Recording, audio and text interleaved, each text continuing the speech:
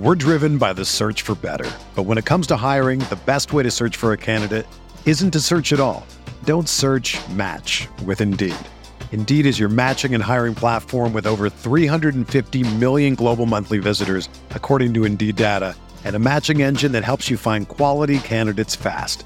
Ditch the busy work. Use Indeed for scheduling, screening, and messaging so you can connect with candidates faster. Leveraging over 140 million qualifications and preferences every day, Indeed's matching engine is constantly learning from your preferences, so the more you use Indeed, the better it gets. Join more than 3.5 million businesses worldwide that use Indeed to hire great talent fast. And listeners of this show will get a $75 sponsored job credit to get your jobs more visibility at Indeed.com/Blue Wire. Just go to Indeed.com/Blue Wire right now and support our show by saying that you heard about Indeed on this podcast. That's Indeed.com/Blue Wire. Terms and conditions apply. Need to hire? You need Indeed.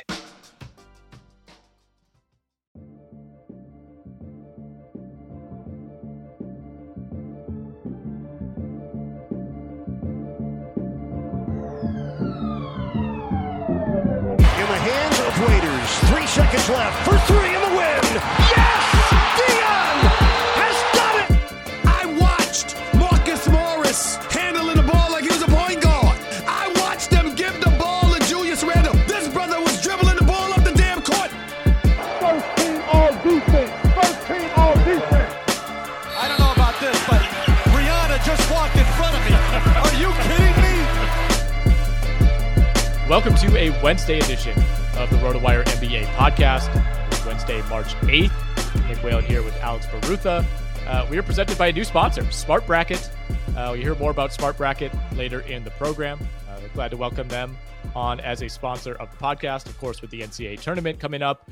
Alex, we have a lot to get to. We're going to do pods each of the next 3 days. We got Dan Titus from Yahoo joining me tomorrow. You'll have Kenneth Shannon on Friday. But a lot to parse through in the NBA. And I want to start with Ja Morant. I mean, we're certainly not first to this story by any means. So I don't think we need to really go into a lot of the basics. If you're listening to this podcast, you know what's going on with Ja Morant at this point. But I do want to attack it from a fantasy angle. You know, right now we're basically at the point in the season where we have about a month left. Maybe even less than that if you don't really consider the final week of the season something that you play out in your fantasy league. But basically 3 or 4 weeks left in the year. Ja Morant is technically serving a 2-game suspension. I guess he could potentially play tomorrow night. That would be Thursday night. Memphis is at home against the Golden State Warriors.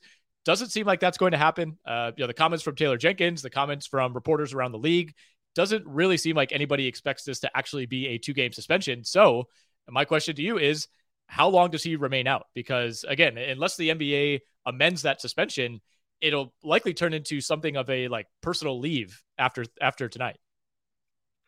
Yeah, I think, right just before we started recording, we got some news from Shams who said the Glendale, Colorado police closed its investigation into the Grizzlies star Ja Morant. No charge or crime. Not enough evidence. That actually feels like very good news. That is exactly. I think that's kind of the news that we had to be waiting for. Because like you mentioned, it's being treated as more of a leave of absence. And I think part of that was maybe just waiting to see how the police report ended up. And now that this is now he's cleared, basically, I bet that he'll return sooner than later. You know, I still expect him to serve maybe more games of not serve a suspension, but be out for more than the 2 games. But if he's back in a week or a week and a half, that would not be surprising. I've been looking at this a little more pessimistically than you have, I guess. And I don't know if that's really the right word. I guess we started to get those rumblings earlier this week of he could be facing a 50-game suspension if there is a gun-related charge. And I do think, given this latest news that you just mentioned, that's probably off the table. But, like I said, this now kind of turns into a personal absence where the Grizzlies don't really have to disclose anything. I think it'll likely be game to game. But at the same time, we don't really have a public benchmark or X number of games, that needs to be met. So from a fantasy perspective, it's really, really difficult. In a lot of leagues, you can't even put him in an IR spot. So, late in the year, you're burning that roster spot. But I'm with you. Like, I don't actually have Ja Morant in any leagues, unfortunately. If I did, I would have a really hard time dropping him. But, as you know, in the RotoWire Stake League, like, it's that time of year where you have to start making those really tough calls. I would not be dropping him if I had him in fantasy, which, like you, I don't. Kind of weird that neither of us got him. But obviously, a guy like him with his like when a guy has that much star power, they go way earlier in drafts than they should. Although he's having a great year. But regardless, yeah, I mean, it depends. This is the point of the year where fantasy advice gets a lot more, it's like less generalized. Like, I dropped LeBron in our 16-team stake league because the goal in that league is basically to finish in the top 8, and I'm in 9th. And so I just need points. Like, I just need stats. So for me, dropping LeBron when he's out for 3 weeks for Chris Dunn actually makes sense. I grabbed Austin Reeves as well. That's just going to be good for me. If you're in that kind of a situation, like, again, Morant, I would not drop him. But players in similar situations like Bojan, I mean, I think that's an obvious drop. Yep. You have to evaluate where you are in your league and how much risk you're willing to take.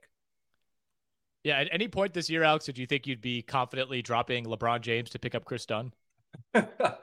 I was pretty confident we would never be saying Chris Dunn's name on a podcast this year. So that's where you are in March. March is the new April, apparently, in the NBA.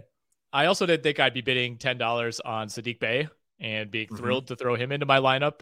That's Atlanta Hawks Saddiq Bey. I also didn't think that I would be benching Tobias Harris for Isaiah Joe, just chasing 3-pointers. It's been a wild ride. If not for Delon Wright picking up like 5 steals a night at this point, I would be completely buried in that league, but it's going to be a fun sprint to the finish. I will say, I was thinking about picking up LeBron. I saw you dropped him, and obviously I couldn't pick him up coming into this week, but I'm thinking about throwing in a bid because, what if he comes back for the last like 5 or 6 games of the year? Like, in that scenario, obviously you're speaking from a unique perspective of somebody who dropped him. Like, how tough of a call was that? Because I still think there's a chance that LeBron, even if he plays like the final week of the year, like this league goes all the way through game 82. If you have the spot to spare, I do think there's a case for kind of trying to vulture. Even you probably can't fit more than one, but just one guy like that who's dropped. Like I know Anthony Simons, for example, was dropped in another league, and I grabbed him. You will not be the only person putting a bid on LeBron. I'll tell you that much. Do you have inside info? I have some inside info. There will be other people putting a bid on LeBron James, which is not surprising. So like my perspective on this, when he was officially ruled out for 3 weeks, that was on March 2nd. That means we have an estimated return date. The earliest that we expect him to return is March 24th. And the season ends on April 9th? Something like that. That you're kind of assuming he's going to play every game from there on out. You're assuming that he's going to be playing. I mean, I get, LeBron playing 24 minutes a game is still going to put up like very good fantasy stats. Personally, I was just in a position where I needed to fill out a starting group of guys who were going to play and put up fantasy relevant numbers. I need to stream guys in on 4-game weeks. But for anybody else who's not in my position, or if you have if you have just a terrible bench spot, like if you have a guy you've hung on to for too long, like of course, like just try to grab LeBron, see because you can put him in your IR spot.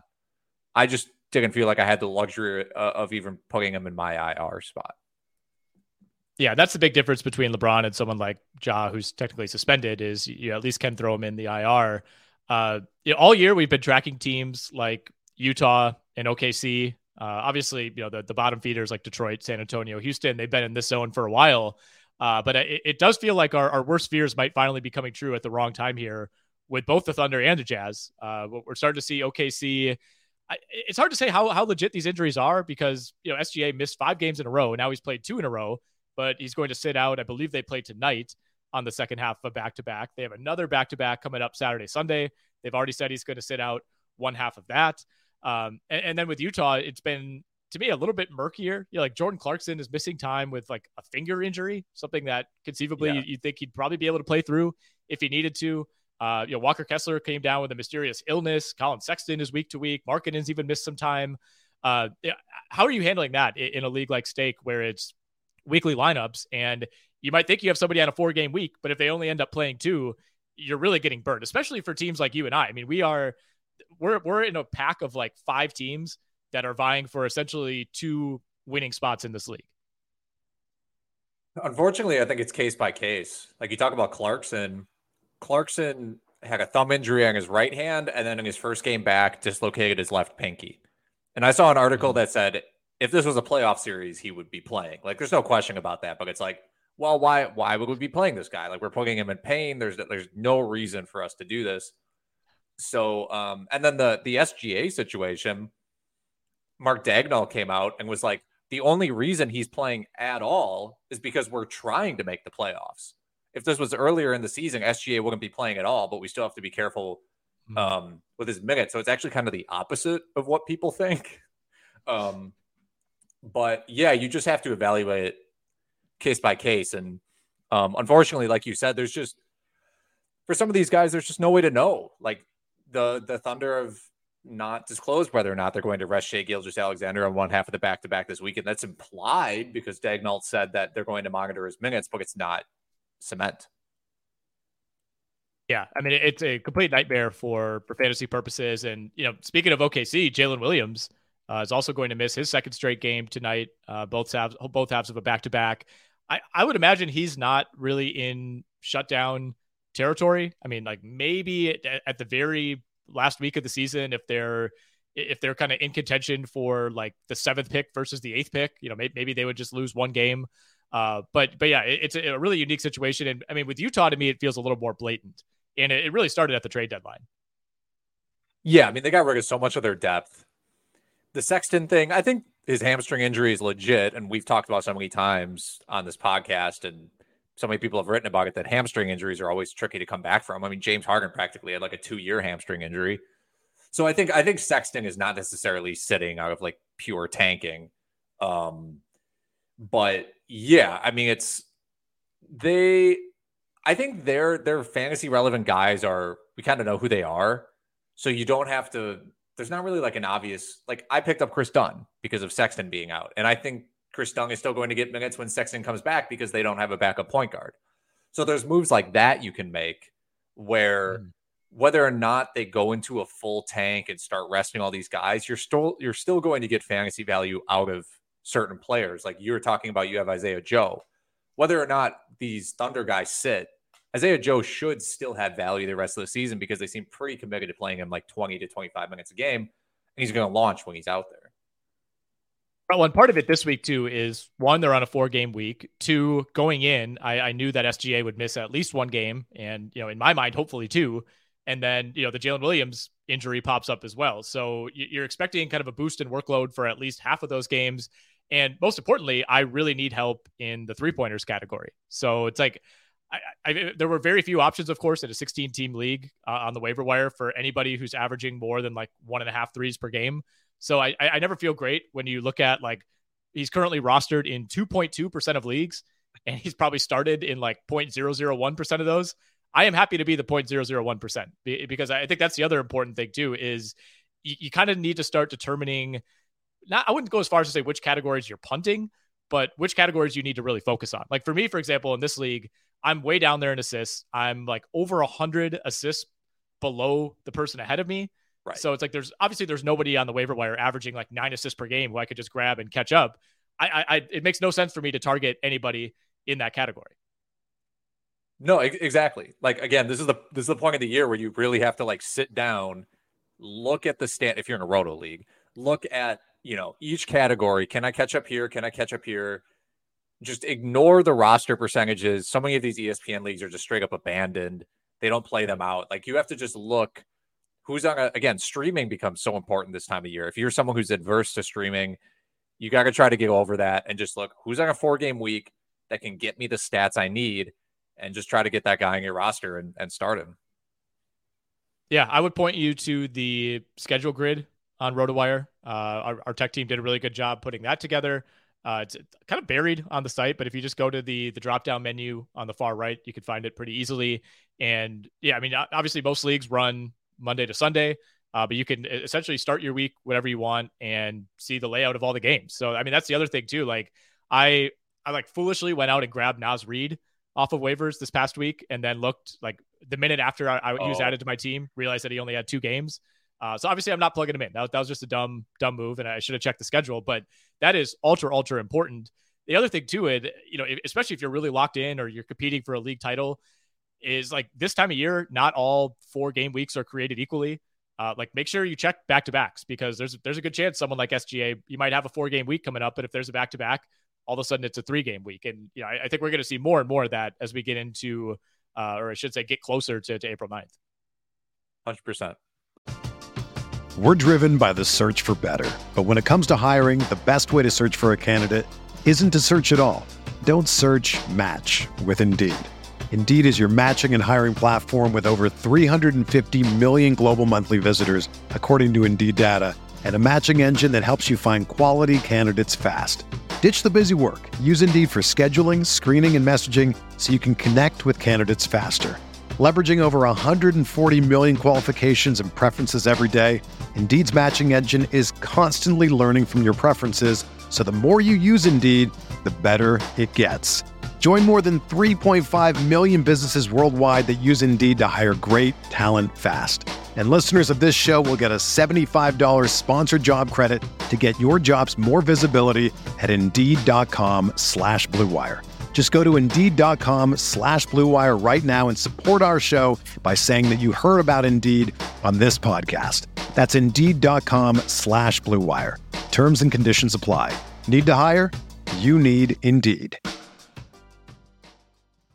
If I would have applied myself, I could have gone to the NBA. You think so? Yeah, I think so. But it's just like, it's been done. I didn't want to, I was like, I don't want to be a follower. Hi, I'm Jason Concepcion. And I'm Shea Serrano. And we are back. We have a new podcast from Wondery. It's called Six Trophies. Woo! And it's the best. Each week, Shea Serrano and I are combing through all the NBA storylines, finding the best, most interesting, most compelling stories, and then handing out 6 pop culture themed trophies for 6 basketball-related activities. Trophies like the Dominic Toretto I Live My Life a Quarter Mile at a Time trophy, which is given to someone who made a short-term decision with no regard for future consequence. Or the Christopher Nolan Tenet trophy, which is given to someone who did something that we didn't understand. Catalina Wine Mixer trophy. Ooh, the Lauryn Hill You Might Win Some, but You Just Lost One trophy. And what's more, the NBA playoffs are here, so you want to make 6 Trophies your go-to companion podcast through all the craziness. Follow 6 Trophies on the Wondery app or wherever you get your podcasts. Listen ad-free right now by joining Wondery Plus.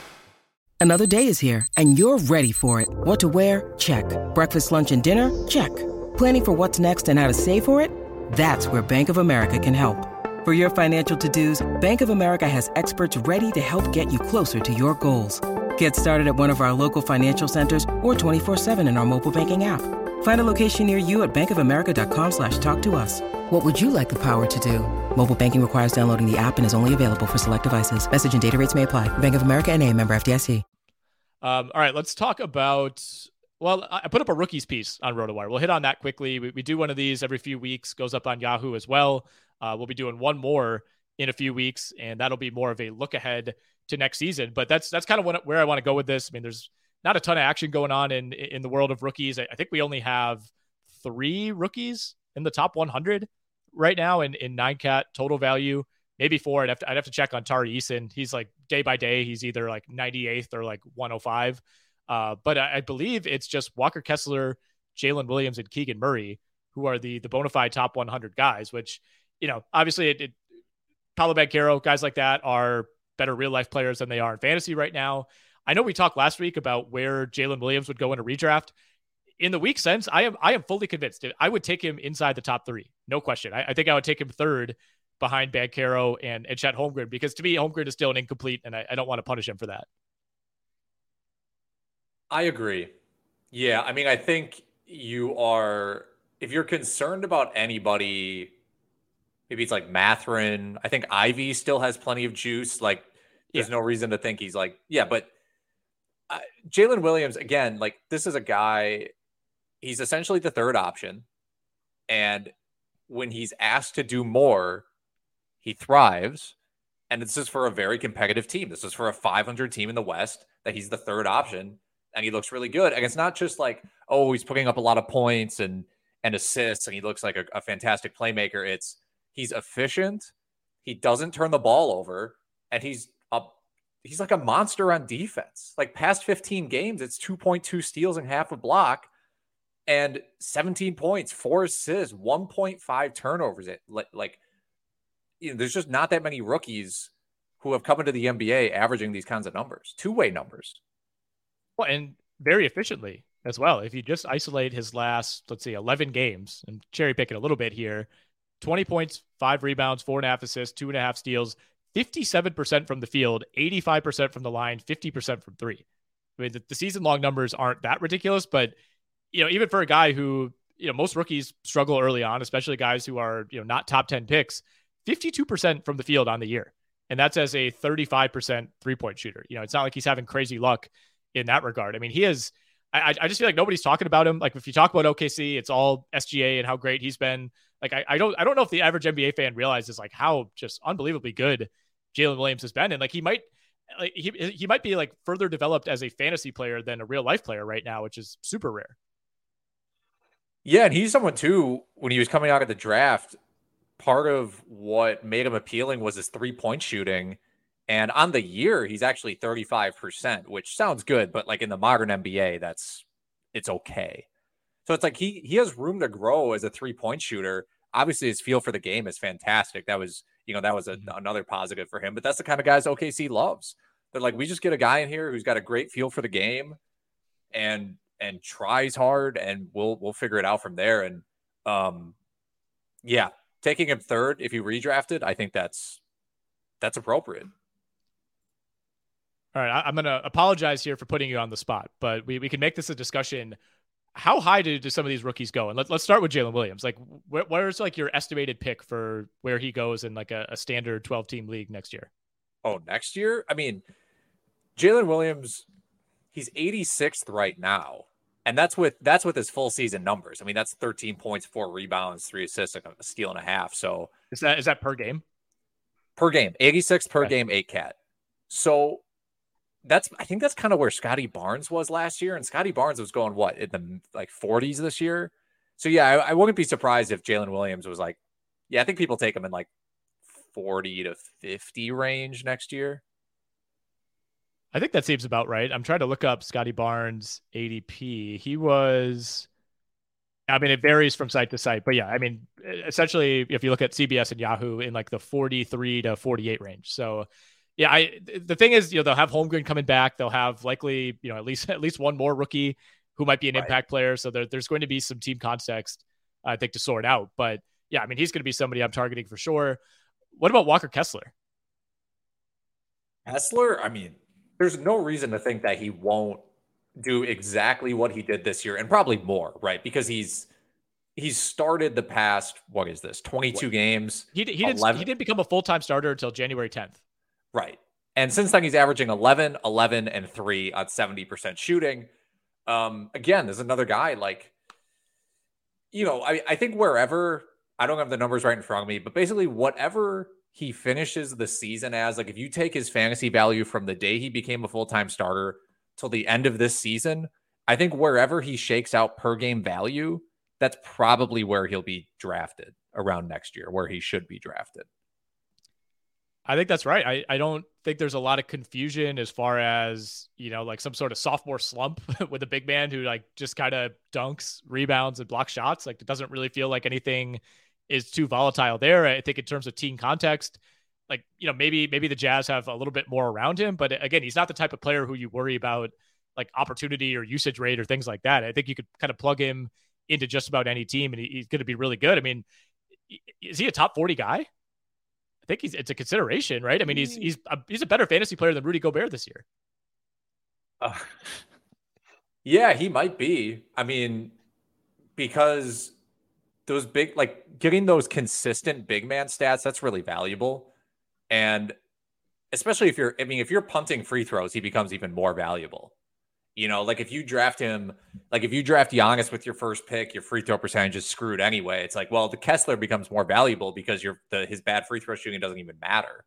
So there are certain team builds where he's going to be more valuable. But yeah, I mean, if he gets drafted 40th in some league, would not be surprising because you also have to assume development on top of the expanded role he's gotten lately. He's played 3 fewer games and like 900 fewer minutes than Evan Mobley, and he has 50 more blocks. Yeah, he's a monster, man. I mean, this is kind of what, I mean, we knew this, right? Like, we knew he would be a shot blocker. It's just, I think the question was going to be, is the rest of the feel for the game there? Like, is he going to actually be a legitimate NBA player? Is he going to get exposed by NBA athleticism? Is he, is he going to be able to thrive offensively? But the reality is, if you're as big as Kessler is with decent hands, you can just average 11 and 11 with 2 or 3 blocks in the NBA, assuming you have decent instincts. All right, last one. What about Banchero? Because it feels like he has absolutely delivered on being the number 1 pick, passes the eye test. The counting stats are there in points leagues. He's a complete monster, but he's also shooting like 15% from 3 over the last month. He's down to 27% on the year. That's killing his field goal percentage as well. The free throw percentage has not been great, especially for a guy who takes almost 8 per game. He was already going around pick 70 before we'd ever seen him play in an NBA game. Do you see there being some like artificial inflation where there's kind of maybe a disconnect between how good he's looked versus how valuable he's been? It's tough because it's a lot of percentages. I mean, I think, like you mentioned, it's since February 1st, he's 39% from the field, 12% from 3. He's getting to the free throw line 6.7 times, but it's 69%. So he's not helping you there at all. He's actually probably hurting you at that rate. I think it's tough because there are a lot of games, like when I watch Orlando, it doesn't always feel like he doesn't stand out as much as I would think. Like, a lot of times when he stands out, it's because he has the ball and he's like trying to do his own thing. He's trying to break someone off the dribble. He's going ISO. That's when I notice Paolo Banchero. It's not so much that like, wow, he's playing like amazing through the flow of the offense. I almost like notice Franz Wagner more than him. So it's tough. He's obviously playing amazing. If the percentages increase and he makes good skill development, like natural development, he's going to be awesome next year.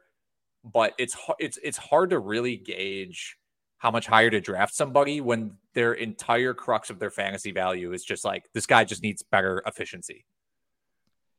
I feel like I'm going to end up with 0 Banchero shares next year because I think there's going to be a ton of people that want him on their team. And it's going to be kind of a light version of what's gone on with Zion the last few years, minus the injury concerns. Yeah, it might be a little bit of a tough sell in roto leagues. I mean, he's already a points league monster. That's not really an issue. But yeah, it's a little like Scotty Barnes too. Like, I feel like Scotty Barnes is becoming like the new sort of staple for like, well, look at this guy, but he can't really shoot threes and the free throws are bad. And you kind of expect this development, and it doesn't. His stats don't increase as much as you thought because his role in the offense. Now, Orlando is different because Paolo is basically the number 1 option. I don't think that's really going to change. It's kind of like him and Wagner. So you don't have to worry about that as much as like Scotty Barnes, who may have kind of just been locked into being a 3rd or 4th option. And I think people, to some extent, overestimated what his role was going to be. All right. I want to take a moment to talk about Smart Bracket, the presenting sponsor of the RotoWire podcast. We're excited to thank our sponsor, Supported Intelligence, for their generous support. With Smart Bracket, their innovative decision-making tool, you can gain an edge in your bracket predictions for the tournament this season. It's available on the App Store, Google Play, and on the web. You can find out more at smartbracket.io. Supported Intelligence has developed advanced technology to help people make better decisions. Their rapid recursive methodology allows you to solve even the most complex decision problems, whether in your personal or professional life. Supported Intelligence can help you tackle business decisions just as it can work to improve your bracket. Supported Intelligence has been leading the way in the development of cutting-edge technology, and with their custom solutions, you can address your unique decision problems and improve business outcomes with their proprietary AI technology platform. Don't wait. Check out smartbracket.io today to take your bracket to the next level, and make sure to use our coupon code PODCAST. That's PODCAST podcast to save today. All right, let's take a look at the sportsbook, Alex. It's been a while since we've done a little tour of the futures market, partially because Rookie of the Year feels like it's been sewn up since the second week of the season. Banchero still minus 5,000 to win that award. Although I don't really think the gap between Banchero and Jalen Williams should be as big as it is. But Banchero is going to win it, barring something just crazy over the next month. MVP, Jokic continues to pull away, minus 450 right now at DraftKings. Joel Embiid 5-1, Giannis plus 650. Do you feel, we won't go too deep on MVP because everybody's talking about that all the time. You know where I stand on this. I don't think there should be that big of a gap, but do you think the odds are correct here? Like if we had another straw poll come out or the vote was taken today, would it be as much of a landslide in favor of Jokic as the odds imply? I think the question has to be, has anything really changed since the last time that straw poll was taken? And I think the only thing that's really changed has been the Bucks went on a just like they were a buzzsaw, right? So if anything, I would actually maybe say Giannis and Embiid should be flipped in the odds. I think it should be Jokic first, then Giannis, then Embiid. But if we're just talking about the gap between Jokic and number 2, I think minus 350, wherever you're looking, I think that's fine. I mean, Jokic, he just continues to look dominant. Like, you just take any stretch of games that he's on and you're like, this is insane. And the on-off court numbers continue to be what they are. Like, I know people, I got into a discussion with some of my friends about like, you know, oh, they always play Jokic with the starters, so his on-off numbers are inflated. You can just take Jokic on the court and pull off Murray and Michael Porter Jr. or Murray and Aaron Gordon, and the numbers are still like plus 10. He's just a one-man offense. It's unbelievable. Yeah, I think the other feather in his cap is that the Nuggets are the number 1 seed in the West by 7.5 games. You know, people who want to draw this parallel to the Russell Westbrook MVP year, if you remember back to that, you know, not only was stat padding an accusation against Westbrook, but the other thing that really worked against him for those who didn't vote for him was, I think they finished like 6th in the West. And at the time that was crazy. You know, it was like every MVP is always like a top 2 or 3 seed.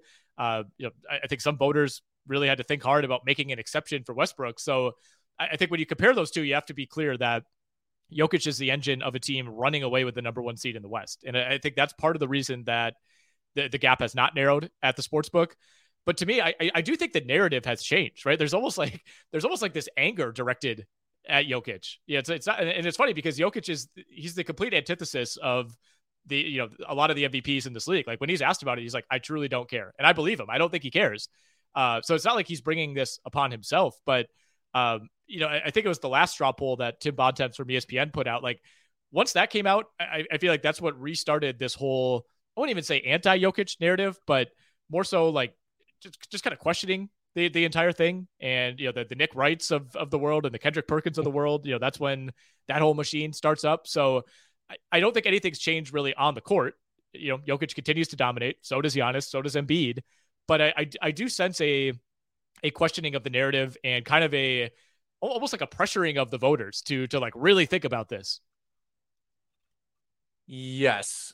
I think people, like when you're in the media and you actually have a vote for this sort of a thing, now that the votes are public, I think people don't want to vote for someone. It's tough. I think it's a double-edged sword making these votes public because you are under pressure to sort of like quote unquote do the right thing. Vote, you know, like vote for who definitively is the best MVP. And so there's more groupthink involved, and it's like, do we the collective voters who are all being held accountable individually want to anoint Jokic into this rare company of 3 guys? Will we look back on this in 10 years and think, what were we thinking? We're stupid. It was clearly Giannis. It was clearly Embiid. And I just think that's a little short-sighted.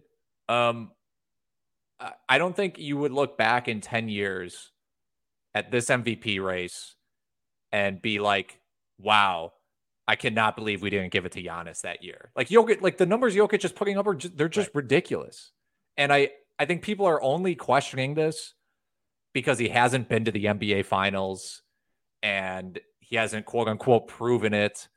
And yes, he's the worst defender of anybody in this discussion, but he's one of the best passers of all time and he's the most efficient player of anybody in this group. And that's kind of what I feel like it's coming down to.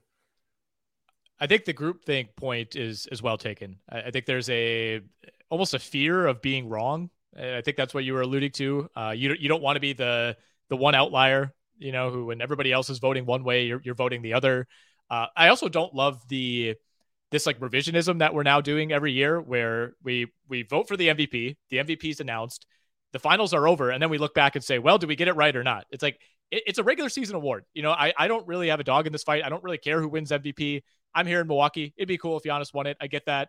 I don't really care if Jokic wins it, because it's a regular season isolated MVP. I think everybody who brings in this historical precedent argument, I don't love that, because it doesn't matter what happened in 1987. It matters only what happened in the confines of game 1 to game 82 in the 2022-23 season. So I think it's kind of dangerous to do the look back, did we get it right argument after every finals, because we're always going to look back and say that it probably should have gone to somebody on the team that wins the finals. Yes. And so much of this too is we're almost like all of these guys' numbers are ridiculous. You want to compare Jokic's numbers to Embiid's numbers to Giannis's numbers. You even want to throw Tatum and Luka in there, right? All these guys' numbers are ridiculous. And I love stats as much as and analytics as much as everybody else does these days. Ironically, I think some of this comes down to you should really just sit down and watch a couple hours of Jokic and Embiid and Giannis and just kind of be like, who do I really feel like is impacting the game? Who is the most valuable player out of these guys? I'm going to not even look at the box score of these games. I'm just going to watch and just decide, because I think that's the most pure way to do it when all of these guys' stats are so ridiculous. If I did that and just voted on vibes, I feel like I would vote Malik Monk for the MVP. So that could be a little dangerous. Also wild that Luka Doncic is averaging 33 points, 9 rebounds, 8 assists, 3 threes per game, 1.5 steals, 50% from the field. And he's not really in the discussion at this point. He's 25-1 to win the MVP. Last thing I'll say on this, did not plan on, I should say, going on this tangent, but my stance all along on this is I don't like when people say Jokic shouldn't be allowed to win it. I think that's insane. Everybody should be allowed to win it. Again, doesn't matter what you did in the past. I also think there are a lot of people that are saying all right, he could win it, but he better win the finals this year or else. It's or what? We're gonna strip it from him? Just remove the MVP and hand it to Giannis? My argument here is that Jokic should be the favorite. He should not be this heavy of a favorite, because like you said, there's a real case for all three of those guys. Embiid had a great game against Jokic not that long ago. Any night you tune in and watch the Bucks, Giannis looks like the best player in the world. I think this should be a 3-horse neck and neck race. I don't think Nikola Jokic should be the heavy favorite. He should not be minus 450 with Giannis at almost 7-1. I think it's closer than that. I think that's fine. And so if we're actually talking about the betting market, then I assume you think Giannis at plus 900 is the best value on the board. I think it is. It's just, the question is, how reflective is this of the actual voting base? That I don't know. I'm not sure either. I mean, it really is neck and neck between Milwaukee and Denver. Maybe at the end of the day, it will come down to that. Whatever team finishes with the higher seed, Denver is going to finish with a relatively better record than the second place team in the West compared to what the Bucks are going to do to Boston and Philly. But you can also make the argument, well, the East is harder. So maybe it just does come down to that people won't be able to decide, and whoever has the better record, it just goes there. All right, let's go to most improved player. This one's a little more interesting, and Markkanen has pulled away over the last couple of weeks. He's at minus 285 now, which is really interesting because, for essentially 3/4 of the season, it looked like this was just going to be SGA's award and nobody else was going to be close. Now he's at 4-1. I think there's some sneaky value there. I think there's going to be a lot of people that still vote for SGA. Halliburton at 60-1. I think he was too good last year. I don't know if he really qualifies. Yeah. And then Jalen Brunson's the other contender at plus 320. I think there's a really strong case for all three of those guys. I really don't know where I would lean. I will say Markkanen and SGA would be my 2 finalists. I love Jalen Brunson. He too was really good last year, and I think SGA has gone up another level than Brunson has, even, and that's saying a lot because Brunson's been amazing. But I also think Markkanen is the more traditional winner of this award. Nobody had Lauri Markkanen anywhere near an all-star team coming into the year. Right, and I think that's why he's minus 250 now. we talk about, historically speaking, at least in modern most improved player of the year history, these awards usually go to guys who basically go from semi-role players or low-end starters to basically like all-stars, like the Victor Oladipos of the world, right? Pascal Siakam, Giannis, those types of situations. That I think in some ways that's both SGA and Markkanen. Markkanen went from somebody that people had just written off, just straight up like written off, like this guy's done, to being an all-star and a very deserving all-star. He's having an amazing season. So his season is more out of nowhere. Obviously, the actual peak of his season is not as good as SGA's. SGA looks like a legit star in the NBA, but there were plenty of people who are like, no, SGA, that's what he projects as. He projects as a close to a star or a star in the NBA. Like, that's how good he is. So it was more expected. That's what makes it really tough. I actually kind of prefer the coming out of nowhere story for Markkanen. I just don't necessarily love the odds at minus 250. Yeah, it's interesting because we've seen kind of different varieties over the past few years where there have been some years where somebody goes from some very good player to like really, really good player. I think like Paul George, when he won it, that's a pretty good example. Even Julius Randle was like pretty good. He was better than Markkanen was coming into this year and just had this out of nowhere career season. I think John Morant is in that category as well. But then you've had like the Pascal Siakam, the leap he made, I think was more similar to what we've seen from Markkanen. And it's not like people had given up on Siakam. He was just kind of a young player at the time, and nobody knew he had that level of upside. We saw a similar thing with Giannis when he won it. Obviously, we know about his ascension. So there's precedent really for both cases. But yeah, I'm with you. I think I would prefer the Markkanen path. I mean, he was going outside the top 90 in fantasy drafts. Not that matters for this at all, but I think that gives you a pretty good perspective of just the general vibe on him. And, even if you took him with pick like 97, you weren't feeling good about it. No, and I'm someone who is relatively high on Markkanen in general. Like, I have him in our keeper league, like 4 years ago, I signed them to this like extended contract coming off that like one great year he had with Chicago. I'm like, this guy's legit. He's the next Dirk. And then it just became bad. And I never really gave up on him, but I don't think I have him in any leagues. Like, I can't say I was drafting him. I was trying to get him at value, quote unquote, and I just missed out every time. So yeah, I mean, I think he deserves the win at this point, but of course I wouldn't be mad if SGA won. I mean, I wish they could split it. That's what feels right to me. If SGA doesn't win, I think you should go on like a huge diatribe on Twitter about how it's all rigged. I'm sure I would get a disturbing level of engagement, and probably the most engagement I've ever gotten on Twitter if I just like really violently defending SGA, even if I don't really believe it, which is I think what a lot of people do on Twitter anyway. Yeah, everybody's talking about the MVP race, but the real crime is the most improved player race. I want to talk about six man. Immanuel Quickley was plus 50,000, if I'm reading this correctly, to win this award at Christmas. He is now the favorite at minus 165. It's looking like it's a two-man race between Quickley and Malcolm Brogdon. I don't think Quickley has it locked up by any means. I think, he had a huge week with Jalen Brunson missing some time, had that massive game in the double overtime win over Boston. I think that really gave him a boost. Brogdon to me has been the more steady option. I think he, we called this one, like before game one of the season, that he's just way overqualified for this role. And if he stays healthy, he'll have a good chance to win it. But I don't know, like Quickley to me feels like the more fun guy to vote for. Like if I had a vote, I feel like I would want Immanuel Quickley to win it. Like he's more like the spirit of this like spark plug guy off the bench. I think so. Yeah. But are Immanuel Quickley's on-off numbers inflated because RJ Barrett's so bad? I think that's the question we have to ask. That's a good question. Yeah. Some of the voters are going to have to think about. Yeah. I don't know whether I would say he's like the deserving favorite. I do think it's between Quickley and Brogdon. Norman Powell was the other guy I did like identify before the season, but that's just that it's just not his award right now. You know what I mean? Like he hasn't been that guy.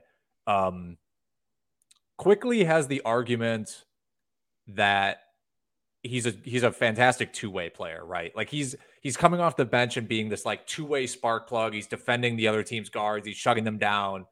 Brogdon comes in and he just, he tries to score 20 points when he's in, and that's fine. I think you also have to consider that Brogdon is hurt all the time, constantly gets hurt. He's been actually relatively healthy this year, but I would still be worried about that if I was betting him, which is of course something we all knew at the beginning of the year. I'm not sure I would necessarily say either of these odds are great, but I think I would actually bet quickly over Brogdon at these two numbers. Yeah. I would bet it now. I think, if Immanuel Quickley has like one more big game, especially if it's at home, people are going to go crazy hammering that. It's likely going to be neck and neck the rest of the way. Who would be the least improved player if they handed out that award? Jalen Green? Least improved. Is this a player who they don't actually get worse? They are so much the same, like the most plateaued player.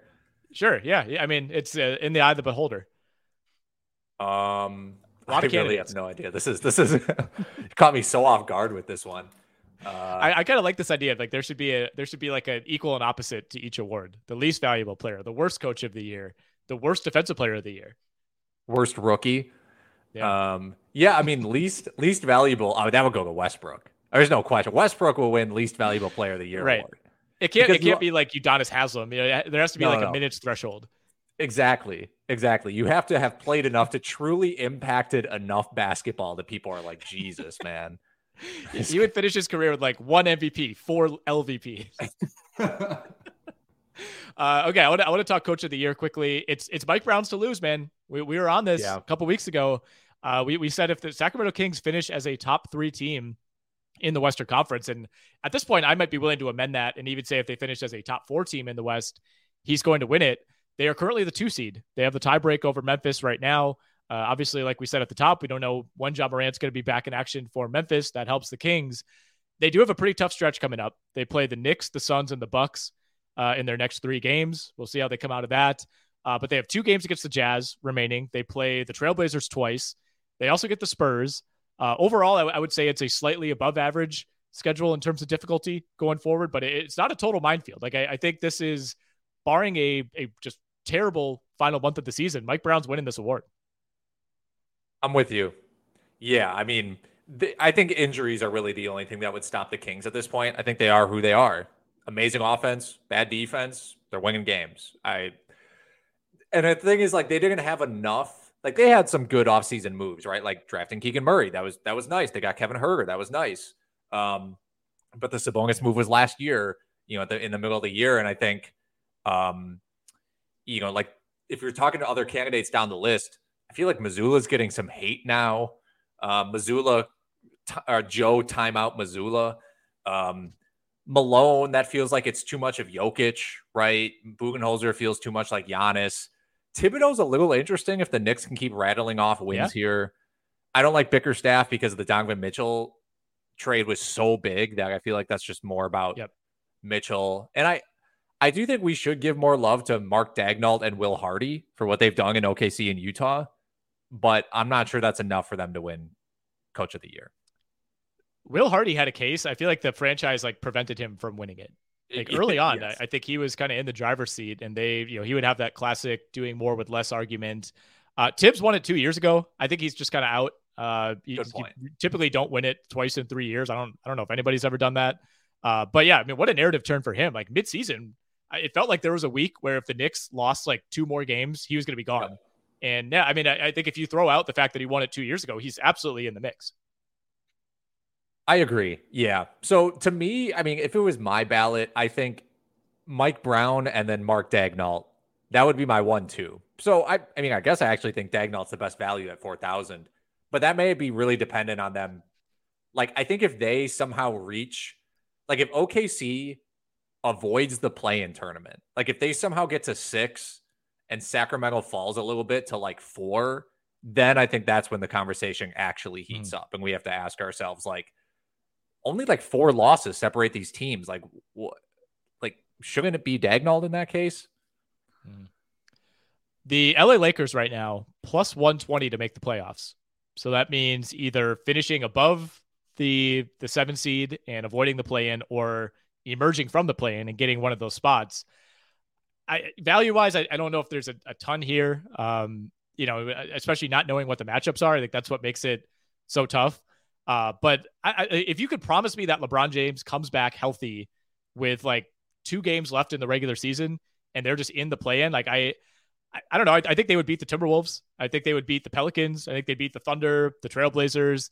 It would be a lot more interesting, if they would have to face like Dallas or Golden State or the Clippers in the play-in, and in all likelihood, at least one of those teams would be involved. But I think there is a little bit of value here at plus money. Like I trust the Lakers, again, assuming LeBron's healthy. That's the giant caveat here. But I would trust this version of the Lakers over those other teams I mentioned. Yeah, they haven't really been that much worse without LeBron this year. No, they're 24-23 with LeBron, and they're 2 games under 500 on the year. I was actually having this discussion in the office today with Shannon, a rare appearance in the office for me, about, if the Lakers make it in and they can somehow play Sacramento, or if they can play Sacramento in the first round and LeBron is healthy, like you're saying, I would pick LA against Sacramento, yes, assuming health for LA. That's the dream scenario, right? For the Lakers, is like this upstart Kings team that nobody really believes in.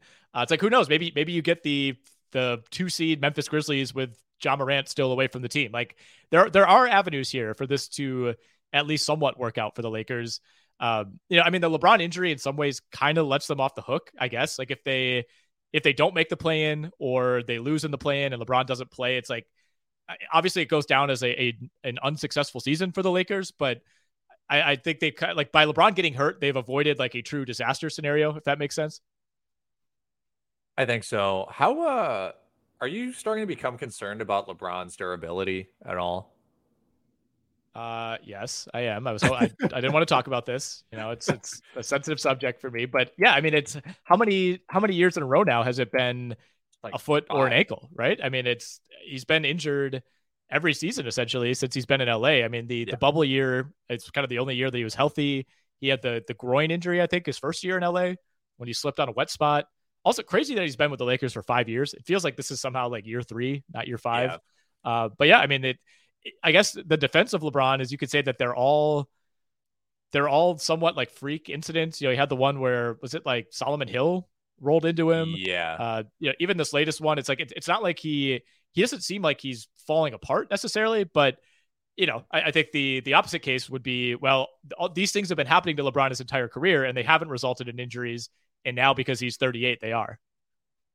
I remember when that happened to LeBron, and I can't remember which reporter it was, so I don't want to like slander anybody, but someone was like so mad at Solomon Hill that it like was making me uncomfortable. They're like, Solomon Hill should be ashamed. He should be out of the league. I was like, relax, man. But yeah, like that's the point I was going to, which is just like every season before this, of course, like LeBron slipped on wet spots and he gets his arm caught in somewhere or whatever. And, now it's starting to catch up. To answer my own question, I am also getting a little bit concerned, even though they sort of freak stuff, but this foot thing's a little concerning, like a foot tendon injury. I don't love the sound of that. Yeah, it's certainly something I think that's going to impact him going forward. I think he's in that zone now, and he probably should have been a long time ago. I mean, he's kind of skirted the age thing for a long time, but I think we just kind of have to pencil him in for 15 to 20 missed games going forward. I mean, that's what should be happening when you're 38, 39 anyway. But I will say I'm glad that he's avoided like the true devastating, like he's not coming back from this injury, like a torn ACL, or like when Kobe tore his Achilles. Yeah. You just kind of knew, it's like, there was this sense that, well, it's Kobe, he'll work hard, he'll come back, but he was never the same guy after that. And the nice thing about LeBron is, even though he's missing time, and especially at key periods these last couple of years, when he comes back, he still looks like LeBron. Like he's not really like visually hampered at all. No, I agree. Obviously the athleticism is not what it used to be. And, he's getting his shot blocked at the rim, but come on. No, it doesn't look bad. Like you're saying, he still looks a lot like LeBron James. Yeah. Father of 3, by the way. So watch your mouth. All right, let's talk about the East real quickly. Not a lot to say about the Bucks and the Celtics and even the Sixers. I think those teams kind of are who they are at this point. And, with Milwaukee and Boston, you just kind of feel like you're waiting for that collision course. Philly, of course, will have to prove that it can knock one of those teams off. But Where are we at on these middle teams right now? I mean, from Cleveland to New York to Brooklyn, and then there's kind of another tier with Miami, Atlanta, Toronto. I guess you could throw Washington in there, but I'm particularly interested in that Cleveland, New York, Brooklyn grouping. New York's been red hot. They took a really weird loss. Of all the games to lose in the last 10, losing to the Charlotte Hornets is not one that I saw coming. But obviously they've completely flipped the narrative on their season. And, right now, like a Cavaliers-Knicks first-round series, to me, would be a ton of fun. I think that would go 6 or 7 games. I love that. Like, there's so much to love about this series. It's the kind of like the Donovan Mitchell Bowl. The Knicks relying on their guys over the superstar and RJ Barrett. I think the Gargan would be crazy for those games. That would definitely be a lot of fun. And the Nets, you talk about the other team in New York, they've three wins in a row for Brooklyn now, after it looked like they were just kind of lost and unable to like generate offense outside of Mikal Bridges just taking a bunch of mid-range pull-ups. I don't think Brooklyn has a chance at winning a first round, but and I would still pick Cleveland over New York, but I agree with you. Cleveland, New York would be awesome. Super, super fun series. Two very different teams. I would still take the Cavs to win the series, but I don't think that's a matchup that they would welcome at this point. And I think it's the overwhelmingly most likely matchup, right? I mean, Miami has not really shown that it can string enough wins together, and I don't really see Brooklyn overtaking the Knicks, barring some sort of injury on the Knicks side. And, the Nets have looked fine. They beat up on Houston last night. They beat Charlotte before that, had the win over Boston. But like the games that they've lost since the trade have been disastrous. Like they got absolutely killed by the Knicks at MSG earlier this month. They had that like really bizarre loss to the Bulls where they were down like 70-25 at one point. So I think they're still working things out. That's a team that's, a lot of fun and definitely scrappy. But I think if you're like Philly or Boston, like you're kind of licking your chops looking at that team as a potential first round opponent. Yeah, I don't think anybody is scared of them. No, it's been fun to see Mikal Bridges in that role, though. Like I did not really think that he had that in him. I think I wrote the note on the site when he was traded, and I remember thinking like, well, yeah, he'll probably have an increased usage rate, but he's never really proven that he's like that kind of guy. Like I'm not saying he could be, like Devin Booker attacking off the dribble, but I mean, he looks really good. Like I kind of have to readjust my like long-term projection for him. It's interesting because his usage rate is like 7 points higher, but his shot profile is almost exactly the same as it was in Phoenix. Like he's just taking more. Like he was actually taking a good amount of mid-rangers in Phoenix, but it's just the volume was so much lower. I still think something important to keep note for Bridges is that his shooting is really unsustainable right now. He's like, 50% from the field, 45% from three. I just don't think that's really him. Like when the usage rate is this high. But if he can consistently be an efficient 20 to 25 point per game scorer, which he basically already was in Phoenix after a slow start, and with his defense, like, yeah, he's a really good player. I'm not sure what his ceiling is. Like we talked about, yeah, they won 3 in a row, but the teams were kind of soft. It's like, if you're talking about a title team or a really like frisky, like where is Bridges on that hierarchy? Because he was the what, 3rd/4th option on a team that went to the NBA Finals in the Suns. Yes. So I think the question has to be, can he elevate to the point where he's the number 2 option on that kind of a team? And I think it's possible, but I wouldn't like bank on it. I'm going to throw out the caveat that I always throw out in this scenario, and it depends on who the number 1 is. Like if you're like swapping him out for like Chris Middleton on the Bucks, and he could be the kind of number 2 guy, and Giannis is the number 1, then yeah, I think that could work. Right. But if you're asking him to be the number 2 on, I don't know, the Timberwolves, and Karl Anthony Towns is your number 1, then no, I don't think you're winning the title. Right. It feels like he needs to be more of like a 2B or something. Like that kind of feels like his ceiling now. Yeah, he either has to be the number 2 with like one of the 5 best players in the league, or far more likely a scenario where he's like a perfect number 3 guy. I think he's already shown that he has more of an offensive ceiling than a lot of people, myself included, thought he did in Phoenix. I mean, last 8 games, 29 points per game, 55% shooting, 48% from 3. Like you said, percentages not sustainable. But he's super smart player, super efficient. Not going to shoot 55%, but I also don't think next year he's going to be like a 43% guy. I agree. Yeah. All right, we'll end it here. We got Dan Titus from Yahoo jumping on the pod tomorrow. Really looking forward to that. I don't think he's been on the pod yet. He's been on the RotoWire radio show a few times. Always does a really good job. So looking forward to talking with Dan. Then you'll be back on Friday with Ken and Shannon. We want to thank our presenting sponsor, the new sponsor of the show, Smart Bracket. Make sure you go check that out, smartbracket.io. We'll be back on Thursday.